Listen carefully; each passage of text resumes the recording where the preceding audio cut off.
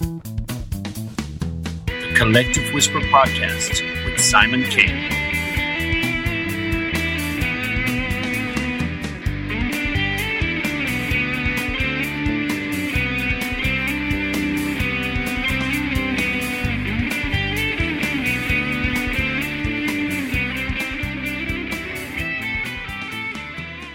Hello and welcome to this episode of the Collective Whisper Podcast. I am your host, Simon K. It's a pleasure to have you guys back on board. If you're enjoying the podcast, and we hope that you come along for all the great guests we have to come for the rest of the season. And tonight we have an extra special guest all the way from the TV reality world of Gold Rush. So we'll get to that person in a moment. But before we do, just a quick reminder, please subscribe to the show. Please share. Please tell your friends. Thank you very much. We really appreciate it. Okay, on to this week's guest. So as some of you may know, and some of you may not, I'm a huge Gold Rush fan. I've been watching the show for years now. And a couple of years ago, in the first season, we had Todd Hoffman from the show. He told us all about his adventures in gold mining, trials and tribulations of a gold miner. And I'm delighted to have an extra special guest from the current show of Gold Rush, and someone who's been on the show for a few seasons. And I'm talking about none other than Ruby Mahoney. Ruby Mahoney is an accomplished excavator driver known for her remarkable contributions on the TV show Gold Rush. Join us as we dive into Ruby's fascinating journey in the gold mining industry, her experiences working with Tony Beat's crew in Alaska, and her unwavering dedication to her craft. Ruby shares her insight on the thrilling world of gold mining and the challenges she overcomes on a daily basis.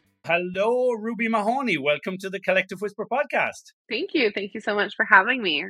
I appreciate it. Well, it's a pleasure to have you on. I'm always telling people, I'm a big Gold Rush fan and I've been watching it for years. I've watched all the seasons over the last few years, and my wife actually is a big Gold Rush fan. We've watched like all of the episodes with Tony and with Parker and Monica and yourself and everybody. And I've watched all the Gold Rush Whitewater, and every Gold Rush episode comes out, I kind of watch it in some way or another. So I had Todd Hoffman on the show in the first season, and that was a pleasure to have Todd on the show. And it's great to have you on because you're a regular on our screens now. You appear quite a lot, don't you? Yeah. No, this year is my 7th season with Gold Rush and with Tony, and I've been getting more and more popular, I guess, which is nice. Sometimes it's a balance to balance the two, but it's been great. Yeah, and I think it's good because, Monica obviously was a big presence there with Tony, and Monica is a real powerhouse. She's a very strong woman, and she's not afraid to say her piece. And in amongst that world of the boys and the men, you have to be strong, I imagine. So I think it was nice then when you came along as well, and you've kind of crept into our vision a lot, and we see, Monica's friend, and now you've become a regular, and it's great to see you leaving your mark and pushing the boys around a bit too, Well, thank you.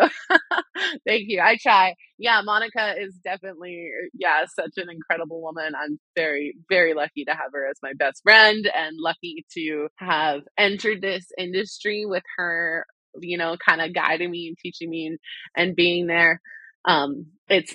She's a great inspiration. She's a great inspiration to me and I think all of the other women in this industry, because it is a little bit difficult being a woman in a man's industry, and you definitely have to throw around a little bit and be quick, and we have a point to prove a little bit more, I think. So it's great to have her around. I love being able to work with her. Yeah, and I mean, when you think of the female presence on the show, whether it be Minnie in The Office, even with Parker's crew, Tatiana and Tyler Mahoney as well from Australia. I mean, there's quite a lot of females on the show, and quite a lot of women, I should say. And they really do make their mark, and they're very good operators, and they work really hard, don't they?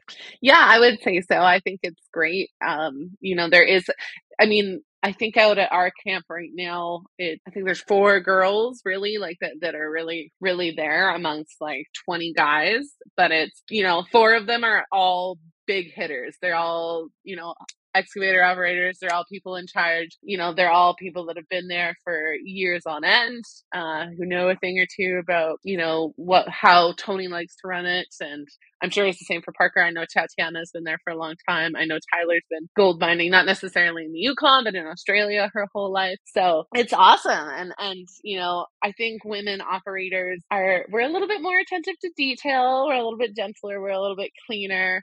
And again, like being a woman in the man industry, I think we strive for perfection a little bit more because we do want to prove ourselves. So I'm very proud of those girls. And I think, when the show started, Tony was seen as this kind of hard man, hard edged, and, even the other miners kind of, you could see they were intimidated by him. He doesn't take any prisoners. So I can imagine for anybody going to work for him, there's no bullshit, and he says it as it is. And if you can't do the job, get out of the kitchen, if you can't stand the heat. But I noticed though, with the women on the show, he has a different kind of approach, doesn't he? Because he doesn't deal with them the same way he deals with the guys. But I mean, he's a little gentler, but he still gets his message across. But it's a different style. Yeah, absolutely. I think I have a very different relationship with Tony than a lot of people do. Anyways, like I've known Tony since I was a little girl. I used to play on that mine with Monica when I was a kid, so I've known Tony my whole life. Not to say that I don't get in shit with Tony still sometimes, but everybody does. No, I think, Tony still has high expectations. When Tony's very firm when he says he doesn't give a fuck what's between your legs. If you can do the job, you can do the job. But of course he's a little bit more, I would say, I don't know, honestly. Sometimes we can be in the firing line just as well as boys can. And sometimes we do have a little bit more expectation put on us, especially with the equipment, because he always says that he really does actually prefer women operators because we are more gentle with equipment and we are pretty attentive to detail. So in some ways we do have a little bit more pressure on us, and in other senses we don't. But I think the women that have been in this industry and have been with Tony, like all of us have been with him for a long time. So of course you get that relationship with him, and we're all adorable. So of course he's gonna like us more. Yeah. I mean, you can see that in certain crews, they are kind of like a family. But like in any family, if it's not running well, the family can have a lot of drama. But you can see there, Tony has kind of a well-oiled machine, excuse the pun, but he seems to have like good operators there now. There's good kind of a relationship and what's the word? Like there's a good feeling and a good atmosphere between the crew, and everyone kind of knows what they have to do. They know, there's moments of pressure. So I think over the seasons, what I've noticed is it's developed into a really good crew, and now it runs really well, doesn't it? Yeah, I mean, gold mining is organized chaos, really. Like it's, there's parts of gold mining that are very boring, honestly. Like, when everything's running smoothly, it is quite boring. You're just kind of moving dirt around. But it's constantly changing. We're constantly going after different cuts. Is the master of changing his mind 3 million times. He's got a million projects on the go all of the time. So, this year and over the past few years, we've had people that have been there before come back. And I think that's really helpful because it doesn't matter which mine you are on. Every mine boss is different. They want things done a different way. They operate things a different way. And if there's enough veterans that come back over the years, he can focus on different things where the rest of us can kind of already know what he expects and already knows what he wants. You're always going to have new people come in.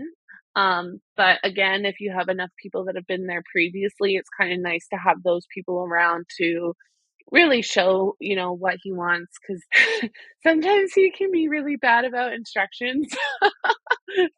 And other times you just can't understand him. So he's like, bring that. He has his own unique sayings, doesn't he? He does. And he's like, bring that loader to the bridge. And you're like, okay, what bridge? We have like 5 of them. Like, what do you want? Yeah, But in his mind, he's already told you. Yeah, so I think yeah. veterans and, it is a family. You're stuck with each other for 7 months out of the year. You work long days, 12-hour days, you're usually in the middle of the bush. You're kind of stuck with each other, so morale is important, and it's you always try to really, I don't know, make the best of it you can, because it definitely makes the workday easier if you get along, and you can rely on one another. And of course, I just thought I forgot one important woman as well is Kevin's fiance or his wife, I think, is it? I Girlfriend. Her name is Faith. see her at the weigh-ins and stuff, but you don't see her much through the show. Sometimes in the office, you get to know people's names as they appear Yeah. more in the show, and but then there's others that only pop in and out sometimes. Yeah, that's really good. Let's go back a little bit because the thing is, for people like yourself who are just doing like an honest day work, but an honest day's work rather, but you're on television and then you're getting all this attention and people want to know things about you. And I'm sure you've seen things written about you and you're like, that's not true or whatever. So in this kind of show, what I like to do is go back a little bit and find out about the Ruby's childhood, and you mentioned they're growing up with Monica and everything. So you are you grew up in Dawson City, no? Yes, partly. Yeah, I grew up in Dawson. I'm from Dawson. My mom was a super hippie, so I kind of grew up all over the place. I lived in Mexico for a long time. I lived in BC for a little while. My parents are separated, so I lived with my dad in Alberta for a while. So yeah, I've kind of gotten to grow up all over the place, which made for a very interesting childhood. But um, yeah, I am from Dawson though. Part of Mexico did you live in? I grew up in a little town called Barra de Navidad, which is on the west coast, about 6 hours south of Puerto Vallarta. So that's yeah. And hablas un Mm-hmm. poquito de español, no? You speak Spanish? Yeah, poquito. Hablas español. We stopped going when I was in grade 6 because my brother was 10 years older than me. Yeah, so we stopped going when I was in grade 6 because my brother again was 10 years older than me, and trying to get a teenager to do schoolwork, because my mom of course taught us correspondence. uh yeah, trying to trying to get a teenager to sit down to do schoolwork when there's a beach right there was impossible. So when I kind of got to that age, mom was like, I'm not going through that again. Of course, of course. And like when we talk about Mexico as well, I know you always hear in the shows toward the end of the season, Tony and Minnie kind of head there on holidays, don't they, a lot? Yeah, they own a condo there. So they actually own a condo like 30 minutes from the town that I always go to now, which is different from the town so I see them quite a bit throughout the winter as well, if because I just have to hop on a bus and then I can go for You're like, dinner. oh my, yeah, you're like, look who's here. Yeah, haha, I'm back. Yes. So did you, as you were growing up and a teenager, what kind of teenager were you? Like, were you rebellious? Were you very nice girl? How were you? I was a shithead. No, I was definitely Okay. I was definitely a rebellious teenager. So yeah, me and Monica were really good friends when we were young kids, and I would say, yeah, I don't know, anywhere between 8 and 13, I would say we hung out a lot. And then we became teenagers, and we were still really good friends, but Monica worked all the time. Monica was, she was out in the mine all of the time. And when I turned into a teenager, I was, chasing boys and causing trouble. So Were you both tomboys, like because of Monica working in that industry? Were you kind of influenced by her as well? And I suppose it's hard to be a very girly girl when you're around that kind of thing all the time, isn't it? I think it's hard to be a girly girl in the town of Dawson City. it's, it's Okay. mud roads, and we don't have stores or malls or anything like that here. So I think every girl that grows up here is a tomboy. Yeah, you play in mud and sit around campfires drinking beer. That's kind of it's really hard to walk in high heels on gravel roads. So we we all kind of grew up as tomboys. Even in the show, when you look at Carla, who was working with Parker and went on Parker's trails. I mean, she was like the real tomboy and survival expert and everything. So you kind of can see in that environment, in like say whether it be Alaska or the Yukon or Dawson City, you're kind of thrown into a lot of scenarios where you need to be tough and you need to live off the land. I don't mean literally, but you need to rough it, don't you? Absolutely. Yeah, absolutely. All of us usually know how to wield a chainsaw and start a fire, and that's just basic life. I have to. My house will freeze if I don't do that. But yeah, that's just the basic life. So it was kind of funny. Yeah. So me and Monica kind of had a different kind of we're chasing different things as teenagers. Monica was working a lot. I was not working. And so we kind of drifted apart just because she was working all the time, and I was chasing boys and causing trouble. So it was really when I started working for her back in 2017 that our friendship came back together, and now she's my bestie. So yeah, that's honestly one of the best things. And for you, when you were a teenager, did you kind of say, well, I'm not going to end up working in the mines, or I'm not going to be there, I'm going to do different stuff? Like, because I'm sure people would tell you, oh, you'll probably end up working with Monica, and you'd say, no, I'm going to do my own thing. Did you have ambitions to be other things, or what was in your head? Yeah, absolutely. No, people didn't necessarily like say that I was gonna go gold mining, but it's usually something a lot of teenagers here fall back on because you can make really good money. To say like if you want to go to college or something like this, it's great. You mine in the summertime when you're usually after school. You can make really good money. So a lot of teenagers definitely do go and work out in the mines here for sure. Because yeah, you can make really good bank really young. It's like the McDonald's of the Yukon, isn't it? It's Yeah. So if you're making way more money. yeah, in the city, people say, well, you can get a job in McDonald's or in Burger King or whatever, but Yeah. that's like that with 10 times the money. Yeah, exactly. You can go run a rock truck for Tony Beats. Yeah, no. When I was 16, all I wanted to do was go and live in Tofino, which is a surf town in BC, and I wanted to live in a tree fort, and I wanted to surf. That was that's all I wanted to do. No, I bartended for a really long time. I just bartended and was a server, and I had no thought of going into gold mining. I suppose it's kind of inevitable for some people because, when you're maybe 12, 13, you don't realize the value of money as much. You want it, but you don't realize the value of it. But then, it's like when people are younger and they say, I'm never going to get married. And then when they're 16 or 17, they fall in love and they're like, I want to get Yeah. married, mom. So I think Yeah. in the Yukon, probably what happens is teenagers kind of suddenly realize, oh, wait, if I go gold mining for one season, I can buy a truck. You know what I mean? Exactly.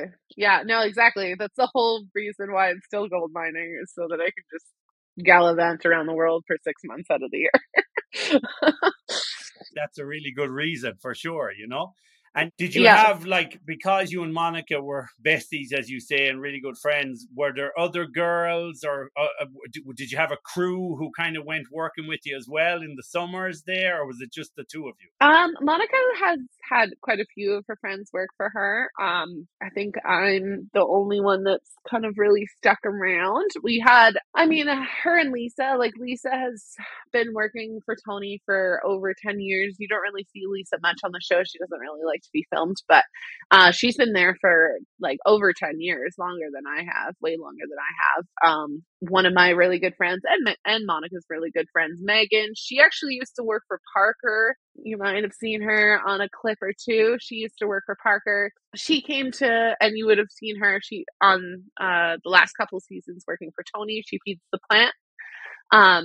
She's one of my good friends. She was my roommate for years. I got her to come and work out there again. So there's a few girls, definitely. There's definitely a few of us girls that have known each other for all of our lives. Yeah, and it's that thing, that kind of situation when you have a friend and you say, hey, listen, come work with me in this job, it'll be great for you and everything. But then maybe they come along and either they don't work out or Tony, the boss, doesn't feel they're up to it. So I'm sure you've seen those Yeah. situations where you've had to say to a friend, well, look, maybe it's not for you. Yeah, honestly, I have. I have had to do that, and I've seen it happen a lot. Michael has had to go through that a couple of times, and now he's like, "I'm not bringing anybody else here," because it's hard. You feel responsible for them. Like, I can promise my work ethic, I can promise how I will work, but I can't promise how somebody else is going to work. And it's same, like, Michael's had some people come over from Europe and try to work, and you know, they're here for like a big adventure, and he's already been here. This is his fourth season in Canada now. It's his third season working for Tony. Um and he had that adventure stuff at the beginning. Not that we're not still having adventures, but like, he's trying to build a life here. He's here to work. It's a very serious thing, and it's not fun all of the time. A lot of people watch the show and think, "Oh, this is going to be so much fun. I'm going to go work for Tony Beats and Gold Rush, and this is going to be action packed and super fun all of the time." And it's not really the case. Like, it's hard work. It's hard work. You have long hours, and yeah, if you get stuck on a rock truck, you're driving in circles for 12 hours. It's really not that entertaining. Yeah, it's amazing, when they edit stuff and, like they have to change a wheel or something. And then, they edit it and it's like 5-10 minutes of, clips. And you're thinking they're probably there for 6 hours, doing stuff, because you can see how I remember that episode where Mike, he probably hates to be reminded us of this if he listens, where the wash plant fell off on the side of the road, Oh, yeah. and it was, I think it was in the last season, Yeah, yeah. last year. And so it's funny because they brought all the machines, and in the show it's like 20 minutes, maybe 25 minutes getting it all done. Yeah. And you're thinking that's probably the whole day. Yeah, that was a few hours for sure. Yeah, because he flipped it quite a ways. He was bringing it like out, Yeah. like out towards the Indian, which is a couple-hour drive from the hill. And then, yeah, that happened. So then you have to go get loaders, and you got to get Tony. Yeah, that was definitely a lot longer than 20 minutes. Very tedious things that we don't see. It's like, I imagine there's even be situations where you have to drive 20 kilometers and then you say, "Oh, I forgot the fucking spanner." I'm sure sometimes you forget small things. Yeah, exactly. Yeah, yeah. Sometimes everybody's got to go chasing Tony or something because he forgot the thing, and you're like, "No, come back here." Yeah, radios help. Radios are important, I think, there. And then, for you, when you got there, and like, as you said, you were what age when you kind of started working on the mine? 16, 17? No, I was 21. Oh, you're 21, you're older, yeah. So at that stage, had you calmed down a little bit and kind of realized, okay, I still like to travel and I'm still a bit crazy, but I think I want to do this more now? Had that come into your head? Yeah, no, I say I would have calmed down when I was about 18. Right. Yeah, no, I had my rebellious years between like 14 and 18. But no, I purchased my house when I was 18, so I think I was like settling down by that point. Yeah, no, I was purchasing my house. I was already starting to go travel like all winter long. So by that point, I had calmed down for sure. I used to work for a certain hotel here in town, and I was bartending for years. And I thought at that time, I thought that I was going to become a hotel manager. That's kind of where my thought was going. And I was going to do that here in the summertime. And then I was going to travel and maybe like open up something in Mexico and do that during the wintertime. And that was kind of my plan. And then the people that I worked for, I was really close with them. They ended up selling the hotel. And I kind of just thought I could keep on doing what I know, or I could try something else. And Monica had always offered me a job. And at the time, like, one of my relationship that I was in was kind of failing. So I was like, I just needed something new. I needed something new. I was here. Monica offered me a job, and I was like, you know what? Let's fucking try it. Let's go see what happens. Yeah, like, it's a chance to branch out, do something different, no? Yeah, and that's what I love. I love exploring. I love change. I love learning new things. So I was like, yeah, let's take the plunge. It was the best opportunity for me to switch it up. And all of a sudden 7 years went by. Wow. And I want to get into the show more in a few minutes, but what I want to find out as well, because I can see by your style and everything, your tattoos and everything. Are you like a rock chick? What kind of music do you like? I do like a little bit of rock. Yeah. I listen to all sorts of stuff. I'm actually super into electronic music. Oh, electronic music. Okay. So Yeah. you're not, is it more like a raver or more techno? Is it what are you into? I listen to a really different kind of genre of electronic music called ghetto funk. And it's kind of like old. Okay, I've heard of Get a Funk, yeah. Yeah. Okay, yeah. So yeah, I listen to a lot of Canadian DJs. My best friend, he's from Mexico. He's a DJ. Well, he's from Canada, but he lives in Mexico. He's a DJ. So I listen to a lot of like drum and bass and tropical influenced, and because I live in Mexico for most out of the year. So but I listen to everything. I still listen to old rock and roll and all sorts of stuff. Yeah, that's cool because I imagine for people watching the show, because the way these shows are edited, you don't necessarily hear what the operators are listening to while they're working. And, they could put like elevator music and everyone is very calm. And then you could be listening to death Yeah. metal and they're kind of good, but they'd never let the audience hear that. So I'm curious sometimes because I'm a musician and this show, we have lots of musicians on it. And I'm always curious because I know Rick Ness was playing like double bass in a swing kind of band, and so I imagine in certain towns, let's say, and in the Yukon itself, you have different styles of music. So I was curious. I was thinking, I wonder, is it like rock? Is it rockabilly? What is it she likes?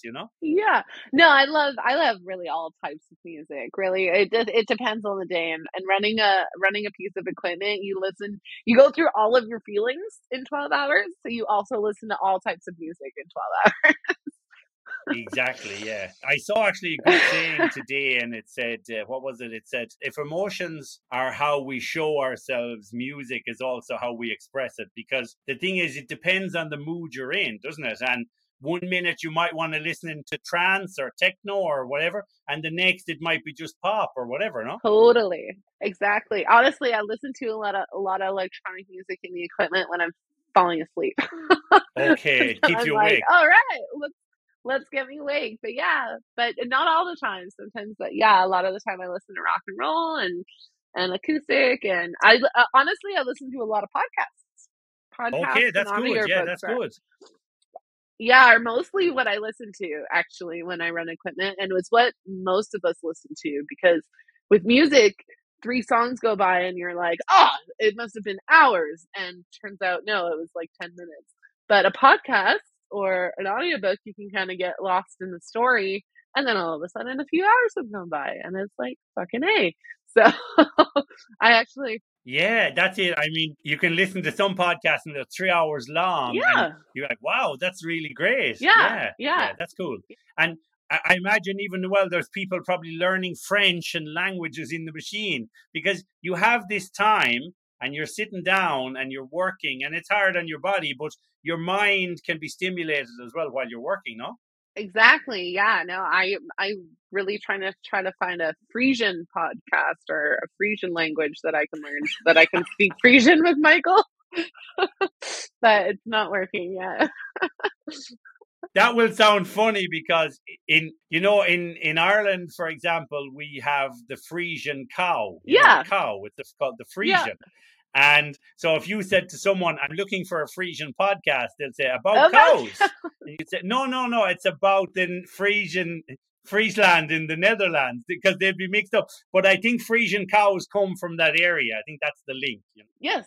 Yeah, the Frisian cows and the Frisian horses. That's where they come Yes, from. yes. Yeah. Yeah. And cuz he speaks Dutch and he also speaks Frisian, right? So it's its whole own language. So I'm trying to learn it, but it's a very hard language to learn. Yes, very good. And while we're talking about Michael actually now, because Michael is Tony's nephew, so Tony's from Friesland as well, and Minnie is too, I think, isn't she? Yeah, my first year winter we went there. They actually were there at the same time, and they actually showed me where they grew up, which was kind of cool. Wow. Yeah. Hmm I think there was one show. I could be wrong. You know, sometimes when you have a memory, but then you're not sure, are you imagining it? I think there was a show where they showed Tony going back to where he grew up, or maybe they had pictures of it. Maybe they only had pictures. But No, it was an yeah, I think episode. that, yeah, there was, wasn't there? Yeah. Yeah, yeah. So I went to that exact farm. Wow, brilliant. So for because obviously Michael's not here, but on behalf of Michael, tell us, when Michael came over, was that something that he kind of made the decision to come himself, or Tony said, "Hey, come on over"? So it was actually a complete fluke of how he came here. So Michael actually originally came over to milk cows. Okay. So he actually so he came over to milk cows, and that was actually right when COVID first hit. So he was originally supposed to come to Canada in like April or May, but then kind of COVID craziness happened and it got pushed back. So he didn't actually end up coming to Canada until June. So then he came to Canada, and he was actually first in Barhead in Alberta, and he milked cows for like 9 months. And then I guess like the milking season, I guess. I don't know what to call it, but his time there was over.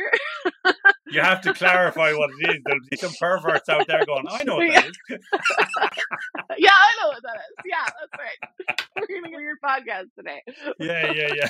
Um, but his time was done in Alberta, and so he actually ended up having 3 months left on his visa because he had come later than he was supposed to.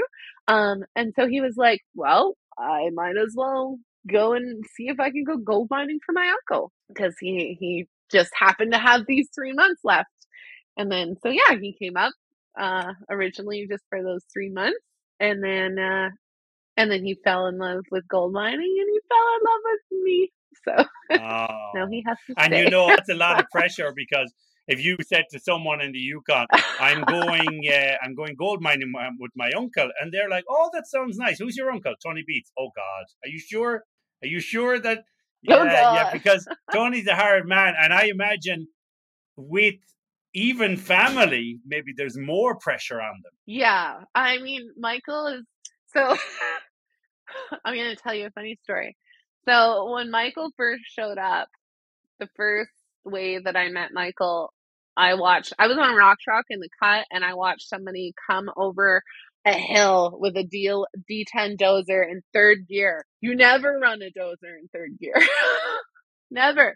And I just saw Okay, this okay, dozer yeah. barreling over this hill in third gear, and I was like, oh, I don't know who that is, but that guy's gonna be fired. And of course he didn't get fired. I don't even think Tony saw it, but I was like, what are you doing, man? And he's like, well, I work for Tony B, so everything has to be fast. I'm like, okay, I get it.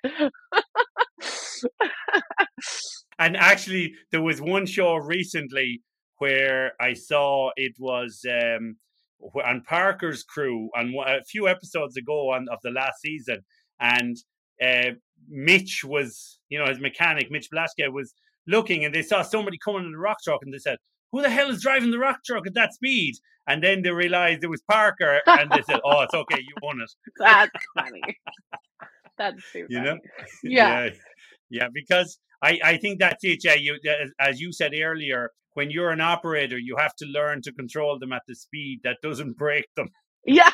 Well, they're old. Those D10s are old, and yeah, you just don't. But I get where his train of thought was, because yeah, Tony wants everything done 3 weeks ago. Um, so yeah, he's Yes, of course. And for you and Michael, then, I mean, is that very hard to maintain a romance, a relationship, working together, one, but in that environment, do you find a lot of pressure from having to work together all the time, or you've found a way to work around it? No, we've done great. I don't know. Me and Michael really, so yeah, he started in April. We didn't get together until June. And then yeah, we've been working beside, living beside, traveling beside each other every day since day one. So I don't think we know any different. We don't actually get to work together all that much. Me and Michael are usually off doing different things. Sometimes we see each other a lot, so it's like a little wave and a little kissy face, and you keep going. But You have to make sure it's the right guy in the truck you're blowing kisses at. You'd be like, I hope that was Michael. And then it said, this is Tony. Why are you blowing kisses at me? yeah, no, the funniest thing is probably having Tony around because Tony is always like, just he's like, when's the baby coming? When are you getting married? So he's always, He's putting his own always pressure on talking it. like that. Yeah, he's putting his own pressure on it, and film crew love it. Of course, that's a whole thing for the show. Of course. The thing I think is in all the seasons of Gold Rush, you've seen maybe sometimes possibly there could be like, is there a relationship off camera? And I know, and not so much on Tony's crew, you never really saw it, but I remember on Parker's crew when there was some girls there and people were thinking, is there something there? But I think Parker's like Tony. Yeah. He's a hard man to work with and everything. So, but I imagine for you guys, it was a case of, do we hide it, or like it's impossible to hide it? Was that something you talked about? No, not at all. We didn't hide it at all. No. I'm a I'm a pretty blunt human being. I'm I'm not I'm not subtle at all. So no, Yeah, you can't hide it. no, I think actually even before we got together, Tony saw me, I don't know, probably giving eyes to Michael, and he was like, "Oh God, Ruby, leave that Yeah, poor guy alone." I was like, "No." uh, he's just kind of seen history repeating itself, probably in different situations. yeah, yeah. No, he's been supportive. No, me and Michael just yeah, we fell into each other, and then honestly, it's so nice being able to go home to each other because it is a hard, That's lovely. Yeah, it's a long day and it's a long few months, and a lot of these guys don't see their kids or their wives for 7 months out of the year, and it's nice being able to come home and get a hug from the person I love, and we can mutually bitch about things that happened that day, and it's nice to have the support. I have seen many couples that start in the mining industry and don't work out, um because you maybe carry much too much from work that day home, or life outside of the mine is very different than real life. You're kind of in your own little world out there, and when people kind of hook up in the mine, sometimes this person looks so shiny and so great, and then you get out in the real world, and turns out no, they were just a cuddle. they were just yeah, of course. And I think what it is, it's kind of like someone can seem more attractive when there's less of them around too, because yeah, you have that situation where you'd like, I'd never look at that guy, and then you're with him for 6 months, and you're like, he looks a bit better now. yeah, yeah, no, and even me and Michael, like when we got together in June, and then you know, we got to probably our season runs till about October, and I think it was like in August that we were like, so like he was planning to go back to the Netherlands, I was planning to go to Mexico, and we could kind of joked and like made some comments about. I was like, oh, maybe I'll go to Europe or something, and I think it was like yeah, August or September when I think I had said that exactly. I was like, oh, somebody had asked me, and they're like, "Well, Ruby, where are you going this winter?" And I was like, "Oh, maybe Europe or something." And then he was like, "Should we do this? Like, are we gonna do this?" Ooh. And I was like, "Yeah, I'll go to Europe, but I'll only go to Europe as your girlfriend." So Yeah, I mean that's it. That's the way to go. You're like, well, I can go, but I don't just need a ticket to Europe. I need a ticket to love. Yeah. There we go. I was Yeah. not that smooth. I'm thinking how you convinced him, but good job anyway. Yeah. When we get into the show and how the show is made and so on. And it's funny because I remember when Todd was on the podcast, and I said to him, I said, Todd, look, when we watch the show, sometimes you'll see the producers saying, oh, they're not there, and he said, yeah, they're in these shows. There are moments when something happens and the production crew aren't there, and they say to you, "Can you do it again?" And they're like, can we do it again? And they say, he just fell under the rock truck. Yeah, but can you do it again? Can you do it again? Yeah. Uh, I've had those moments. Yeah, I'm sure there are moments when the camera crews get in the way, but also they're trying to kind of recreate scenes that maybe they missed, or little moments, are also doing these pickup shots Yeah. and things. So that's kind of hard to get. We see it as a flawless finished thing. But for you guys, I'm sure it must be a bit frustrating, no? Yeah, it can be. I try to be as respectful as I can with film crew because they're also just trying to do their job. Like they're just trying to do their job. And really, at the end of the day, it's not even their decision. They're getting told what to do from London. So and I think a lot of the time, these people have never been in a gold mine before. They don't really know how it works. So sometimes they ask like silly questions, or we had like a huge pipe explode on us one day, and they fucking came up to me and they're like, "Can you make that happen again?" And I was like, "No, I cannot make this giant ass pipe explode again." Tony's going to kill me for the first time. I'm not going to do it again. Yeah, no, I Yeah. think somebody like the plant had gone down and they shut off the valves in the wrong way, so that whole thing exploded, right? And they're like, "Oh yeah, can you make that happen again?" And we're like, "No, of course, no, we cannot make that happen again." 7. Um, I suppose over time, as they're learning how to film the mine, they probably start putting cameras everywhere so that they're just getting shots of everything. they try to. Yeah, even when it's like if there's nothing happening for hours and all of a sudden the pipe bursts, hopefully they have a camera somewhere in the zone, don't they? Yeah, and that's how usually they can get in the way. They just get really excited because something is going down, and I get it. Like they're trying to film something. My job for Tony comes first. My obligation, I am a paid character for Discovery now, but my job for Tony comes first. So like if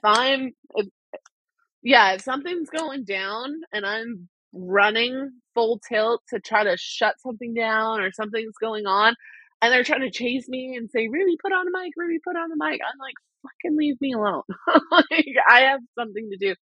Once I've put out the flames, then I'll put on the mic and we can do whatever show you want. But like my obligation and my main job comes first. You see sometimes when Mike, when he gets under pressure, he'll tell them. You see that quite a lot where he'll just go, leave me the hell alone, or get out of my face. When you're operating heavy machinery, you have to be on your A game, and dangerous occupation. So you can't have anybody distracting you in stressful moments, can you? Yeah, there's a fine balance. There's definitely a fine balance. You have to make sure, not everybody gets along with film crew as much as I do, I guess. But there's just that balance. Like, yeah, these people are just trying to do their job, but at the same time, they have to respect that we're also trying to do our jobs. And sometimes, like, if we've asked you, hey, like, you know what, right now you need to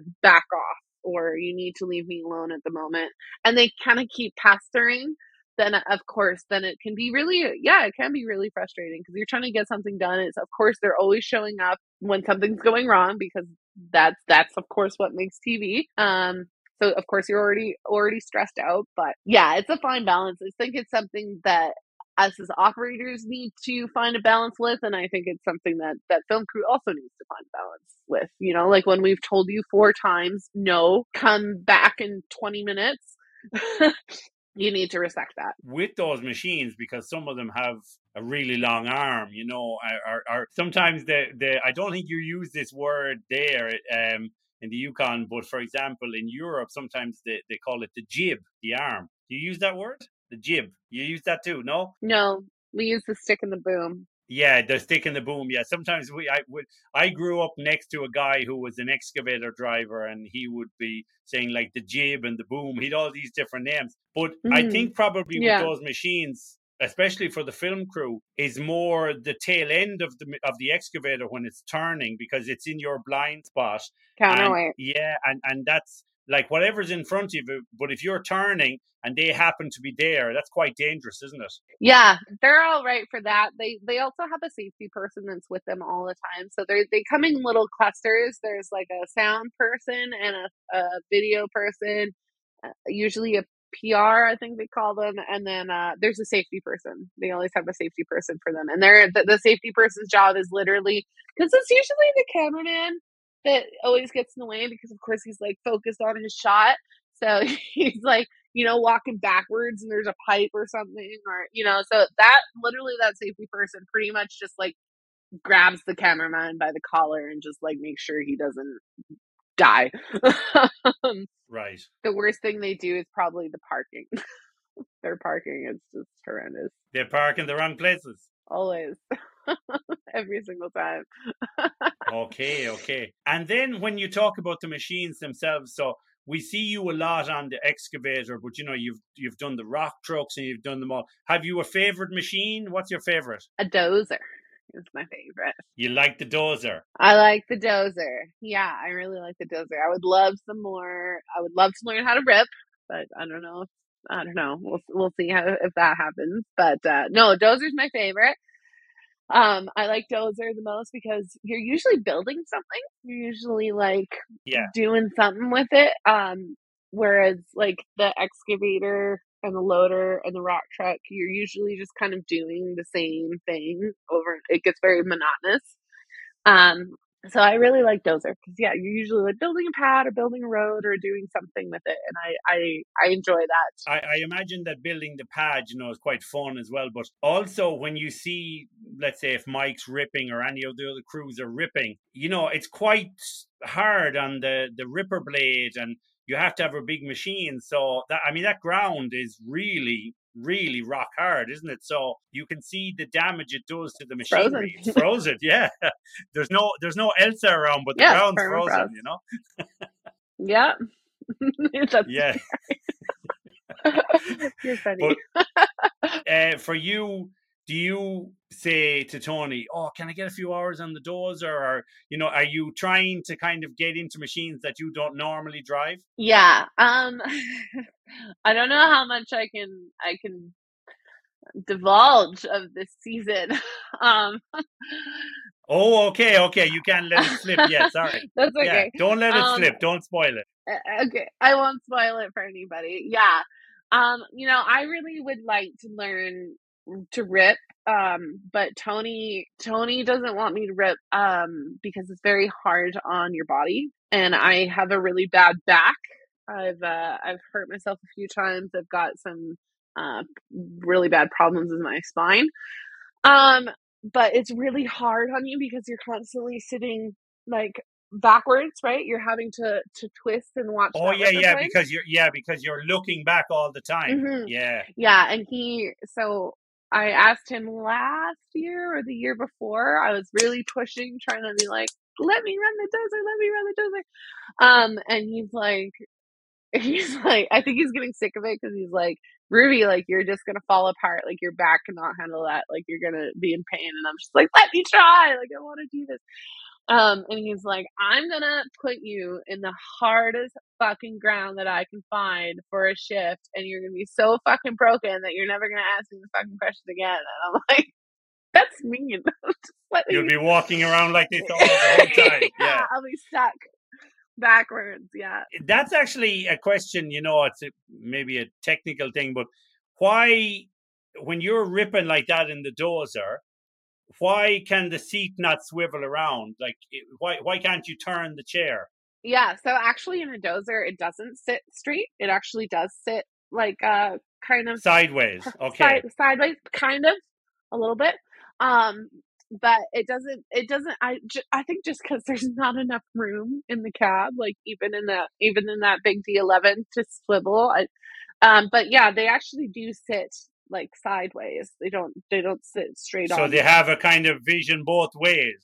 Yeah, a little bit, but you're always still twisted like this. Like you're always watching that blade, and you still have to keep on the controls, right? So yeah, I don't know why. Engineers. I blame engineers. Yeah. Engineers, yeah, yeah. Well, and that's the thing. And I suppose the viewers never see the kind of turmoil on your body from these machines, because even with the rock trucks, it doesn't matter how well they build the roads. I remember Tony, I don't know, I think he still has it, the grader for the Yeah. roads. So, and you imagine that put down a very nice layer of roads, and it was maybe easier to drive on.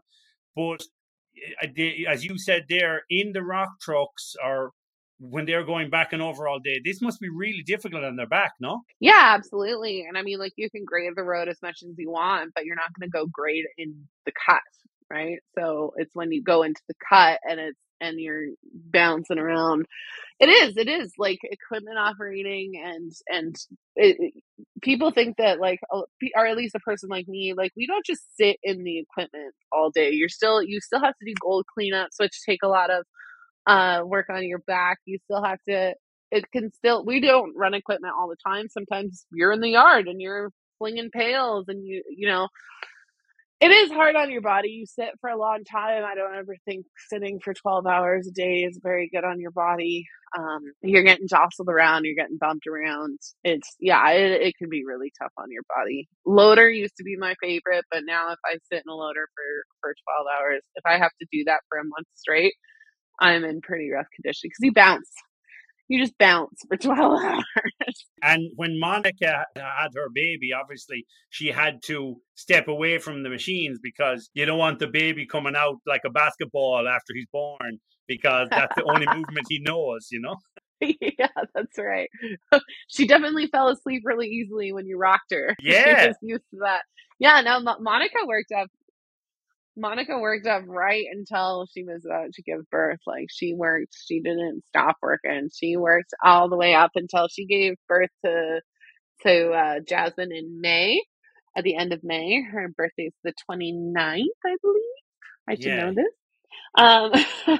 Um, but she worked, like, you actually in the Yukon, because they can't deliver babies here. She had to go down to Whitehorse. So she had to leave. I think 3 weeks you have to be down there for.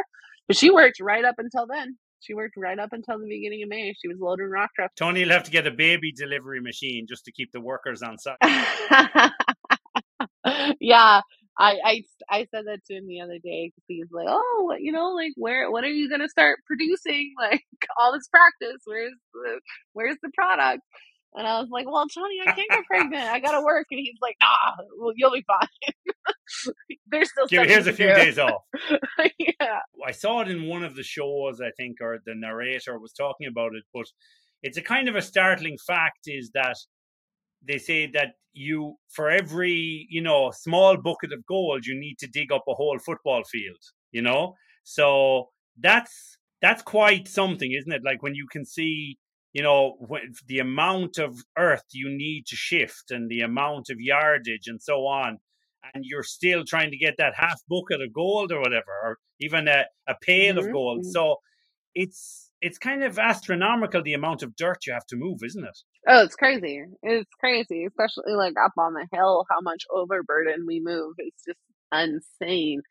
Like, we had to go, 180 feet down for overburden to get to pay. Like, that's we moved a mountain. We literally, Yeah, you do, literally. yeah, it's pretty crazy. And then you think about, like, all the overhead costs that they spend. Like, a D11 dozer, I think, burns through like $2,400 worth of fuel every 12 hours. Like, that's, and then you're paying the operator sitting on top of that. You're paying all the parts, the wear and tear. Like, Yeah, the wear and, and and tear. that's, Yeah, that's just one machine. That's one machine out of all of like the fleet of rock trucks that he has, and the excavators and the welders and the carpenters and the mechanics and the cooks and the Everybody. office people. Like it's really crazy. You got to be a special type of crazy to be a gold miner, I think.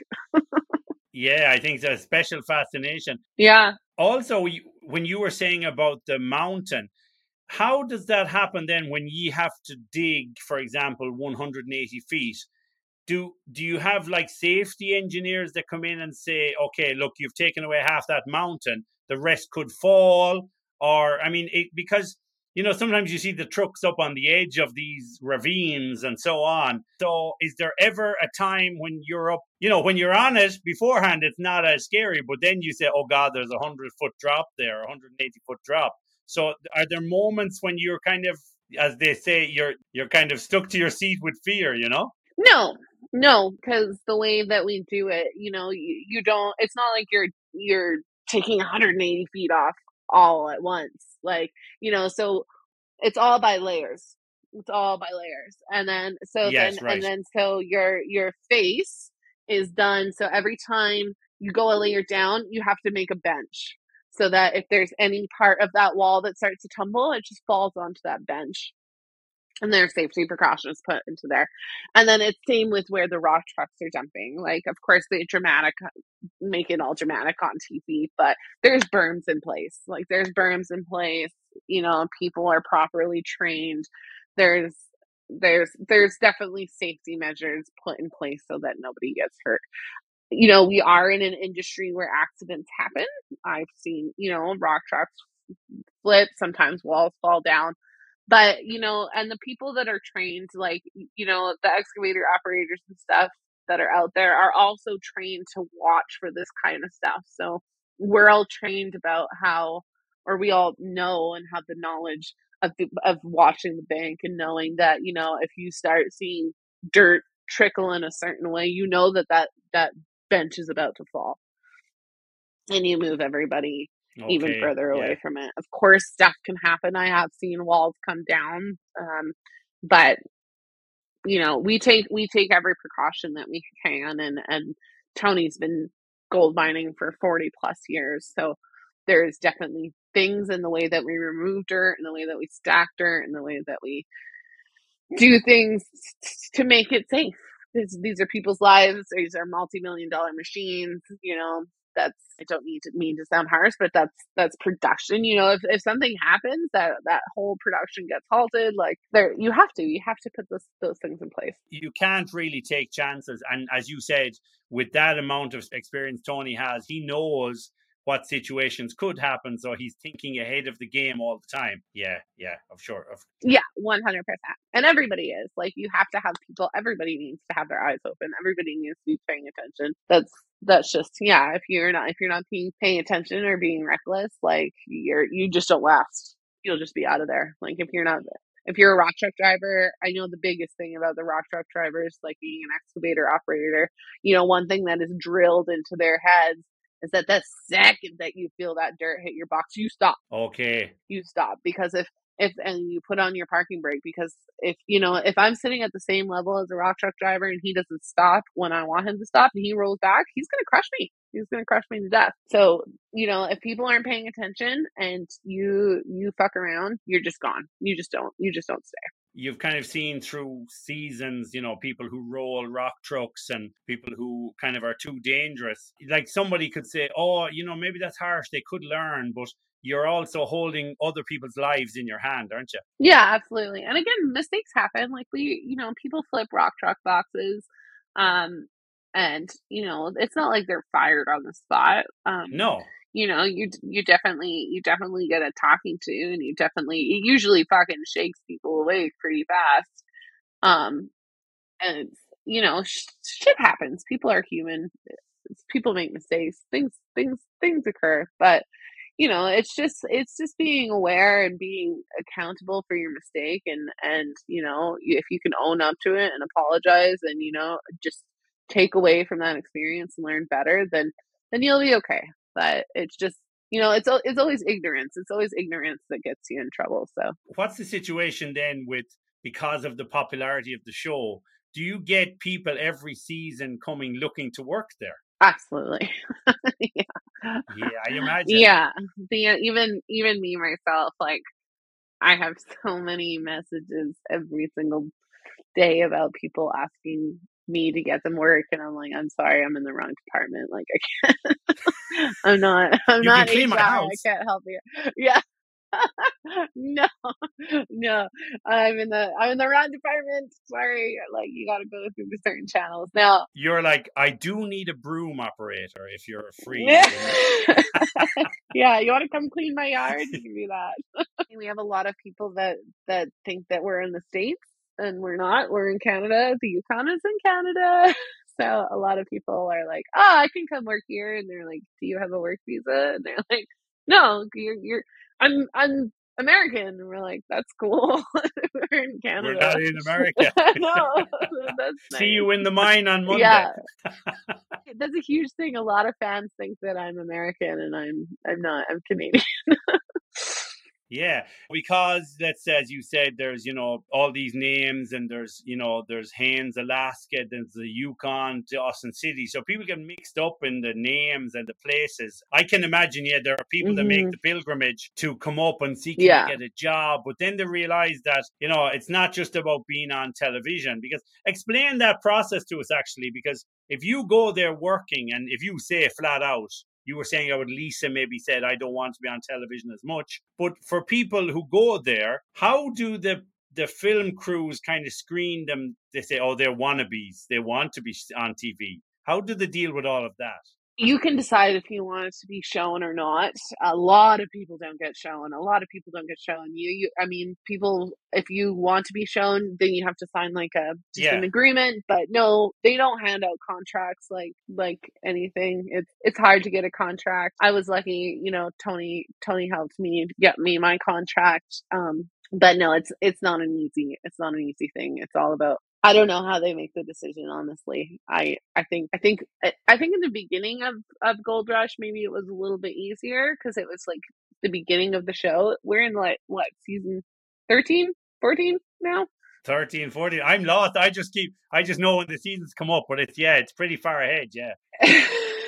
Yeah, so I don't know how it was at the beginning. I believe that it was probably a lot easier for people to get contracts at the beginning of Gold Rush when they were developing the show and developing characters. But no, nowadays it's not. They don't just hand out contracts. I think you got to be there for quite a few years. I think you have to like really be a character. And I think you really have to fight for it if you really want a contract. They don't make it easy. Yeah. What I wanted to ask you was as well about the whole gold fever thing, because I think for people who don't, have never experienced that, they watch these shows sometimes and they kind of go, yeah, but come on, like, look at some of these people are mining and they get nothing and whatever. But I think, from having watched these shows for years now, the gold fever really does Hmm. get some people, doesn't it? Absolutely. Absolutely. The people that come up here, that like actually come up here, and I don't know for the show, but it's been like that for years. Like the call of the wild, the call of the north. It's a different kind of living. It's a different kind of world up here. Even people that, are attracted to the north and attracted to the Yukon, and Alaska for its beauty and its nature, and it's kind of removed from the rest of society. That attraction has always been there. And yeah, of course, gold mining, it's so like wild west. It's such a different lifestyle, and I think a lot of people crave that, right? Like that adventure. Like what a life, what an adventure that is, to be up in the middle of nowhere and chasing shiny rocks and having bears come through your camp. And it sounds unreal. It sounds like a novel. And there has been novels written about it, right? Yeah, of course. I mean, from the early days of the Yukon, and all the miners that went there. I mean, there's such amazing stories. And Yeah. even when you watch other shows and they say Yeah. about gold lost in the hills, and even there's just like such a gold fever all the way up from North America. And you can see how, I can imagine for you when you were younger, even the first time you held gold, a nugget or things in your hand, It probably does, like, oh, okay, I got you now, Ruby. Yeah, I don't know. I think because I grew up around it and because I grew up in this town, it wasn't as fascinating as a lot of people think. But as I got older, honestly, I understand, and as I travel the world, I understand more and more this attraction of the Yukon. My mom was not from here. My dad is from here, and growing up here, I was like, "Why the fuck did my parents decide to come and live in the middle of fucking nowhere? I mean, why here?" Like, the winters are really hard. They're really cold. I haven't spent a winter here in 10 years. It'll be Michael and I are spending the winter here this year. It'll be my first year in 10 years, and I'm still like, "What are we doing?" Um, but I think of course the gold adds to it, but I really think that gold fever is the whole thing. It's the whole atmosphere. I think it's the call of the wild. I think it's living up here. I think, yeah, you want to go play. It's every kid's little dream. Let's go play in the sandbox and find cool shit. Like everybody wants to do that. So I think, Of course. yeah, I think watching Michael, I think he's got some gold fever. He really likes the industry. There's a lot of freedom out here, especially compared to places like Europe and the city. Like, I think it's a whole package. I don't think it like gold, of course, is the shiny little cherry on top, but I think it's really the whole package. He went looking for nuggets and he found rubies. So, That's right. Yeah. I've heard that line so many times. Yeah, I'm sure you've heard that so many times. Yeah. But the other thing as well, with the dark side of gold mining, I mean, when you look back through history, men, women, people have been killed over gold. So in modern gold mining, when you see kind of fights over claims, and I'm sure, like you said you worked as a bartender, so I'm sure you've seen arguments breaking out in the bars over land disputes and claims and just gold mining in general. No, Not so much. Not so much. No, like probably 30 years ago it was a lot more like that. There you still definitely do hear about debates, and those were on my claim, and you are mining past your claim post, and of course those debates come in because it's expensive. Gold mining is an expensive industry. Like you spend so much money to get this shiny stuff, and it's not guaranteed that it's going to be under there. Like you don't know if you're really going to walk away no. with more overhead than what you put in. A lot of people do go broke out here, so I think like it could be like high intensity when you do think somebody's taking your excavator or taking your claim post. Like you don't know if somebody got a little bit greedy on their land and pushed over to your land, how much gold was sitting under there that they just met. Tie the ribbon on the next tree, maybe. Yeah, like I could imagine that it gets hostile. Yeah, absolutely. You don't know if they hit like the mother lode in that little corner that they took that was your Of corner. course. Like it probably could get very hostile, I could imagine. And you hear of like old stories of people chasing each other with axes and stuff like that. But luckily I haven't seen that.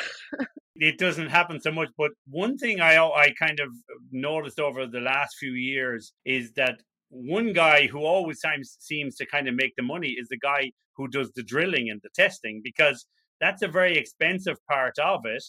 But they're guaranteed money because they have to be paid whether they hit gold or not. So you kind of think to yourself, that's not as risky as gold mining, but expensive. Yeah, but back in the day, you know who the one that made all the profit here in the gold rush was? It wasn't the miners, it was the guy selling the shovel. Exactly. Yeah, it was the supply store and everything. Exactly, wasn't it? Yeah, yeah, absolutely. That gold is fantastic, but if you can't get to it, then shitty to be you. It's like when they tally up at the end of the season how much gold they've made, and then of course Tony's talking to Minnie about going to auction to buy $2 million dozers and stuff. You kind of see that money disappearing very fast. But the one thing that I always think is the Oh yeah. funniest is Tony's trucks. The pickups, the SUVs. I mean, how many of those has he gone through? Yeah, the Denali's. There's a whole boneyard filled with Denali. You could go in there and just pick them apart and make a new one, no? Oh yeah, well that's why he keeps them. I think the most I've seen him go through in one season was four in one season. Yeah, no, he goes through those Denali's like nobody's business.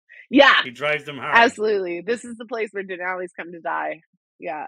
Of course, of course. So, Ruby, tell me this then.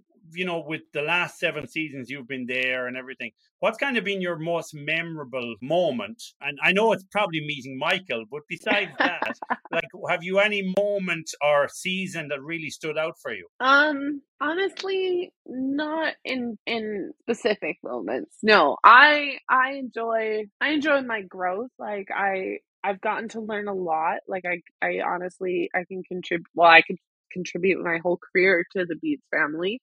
I love that I have felt in my time that, all the equipment that I've gotten to learn. I love that. So I'm one of the only people outside of the Beats family that has gotten to do their gold cleaning, which is really special to me. I think like it's nice to be trusted with that responsibility.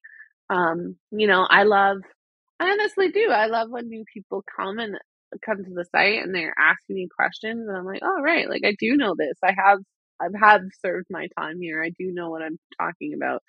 So I just like my personal growth. Honestly, I love my personal growth. I love that. Of course, I love that I've met the love of my life here. I love that I've, rekindled my friendship, my childhood friendship with Monica. That's, I'll always hold that to my heart.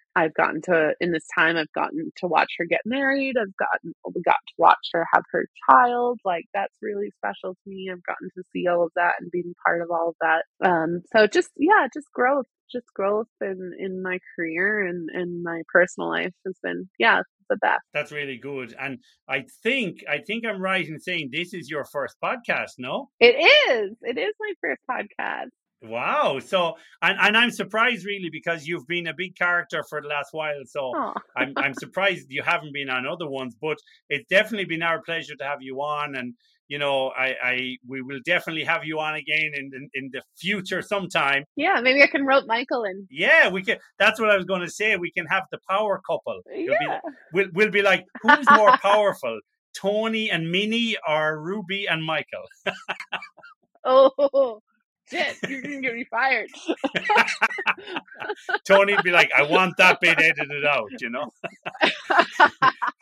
No, he can laugh at it. Yeah. But I mean, it's great. And I think from watching the shows and being a fan of the shows, I mean, there's always a great feeling and everyone seems like good people, and there's all different personalities on Gold Rush, whether it be, Dustin or Fred on one show, Todd Hoffman and another, Parker. There's so many great personalities and hard people but they're good people behind it all. And I think with Tony Beats crew and with yourself and everything, you have a good operation there. It's a great operation and it's a pleasure to watch it, and it's a pleasure to have you on the show. Thank you so much. I really appreciate it. I loved all your questions and it was a pleasure to talk with you and thank you for being my first podcast. I really appreciate it. You're very welcome, and more people will hear about Ruby and the show, because sometimes I say to people, you don't know Gold Rush, and they're like, no, and I'm like, oh wow, you have to watch that show. Oh, So I think in some countries it's very big, in other countries it depends on the network and how they put it out and so on. But it's a great show, and I mean it has so many fans, and there's going to be so many fans that will watch this and find out things about Ruby that maybe they didn't know. You understand? yeah, absolutely. Yeah, no, 100%. It's great. So, Ruby, I want to say thank you again for coming on the show. It's been a pleasure talking to you. And before we let you go, actually, I know you can't reveal too much about the show. Just let us know, you're going to film till when, October, or how you're in the middle of the season now? We're in the middle of the season now. Yeah, no, that's not giving anything away. Our seasons are standard. It's all weather dependent, right? Mother Nature is going to be the one that kicks us out. So yeah, we started March. We started March 10th this year, and we'll go till probably the beginning of October. Okay, brilliant. And then you get to go to Yeah. Friesland or maybe the Netherlands, or are you going to stay maybe this winter? You Not said this no. year. Yeah. Yeah, we're staying this winter. Yeah, I think we're gonna go to Mexico for a month in February, but we're staying winter. Wow, that's brilliant. Yeah, Well, you know, I yeah, wish you all the best, yeah, and I hope you have a lovely warm winter there in the Yukon. yeah. We will, you know, put this out and let people enjoy it. So thank you very much for coming on the show. It's been a pleasure to talk to you. Thank you so much. It was a pleasure. Thank you. Ruby Mahoney, everybody.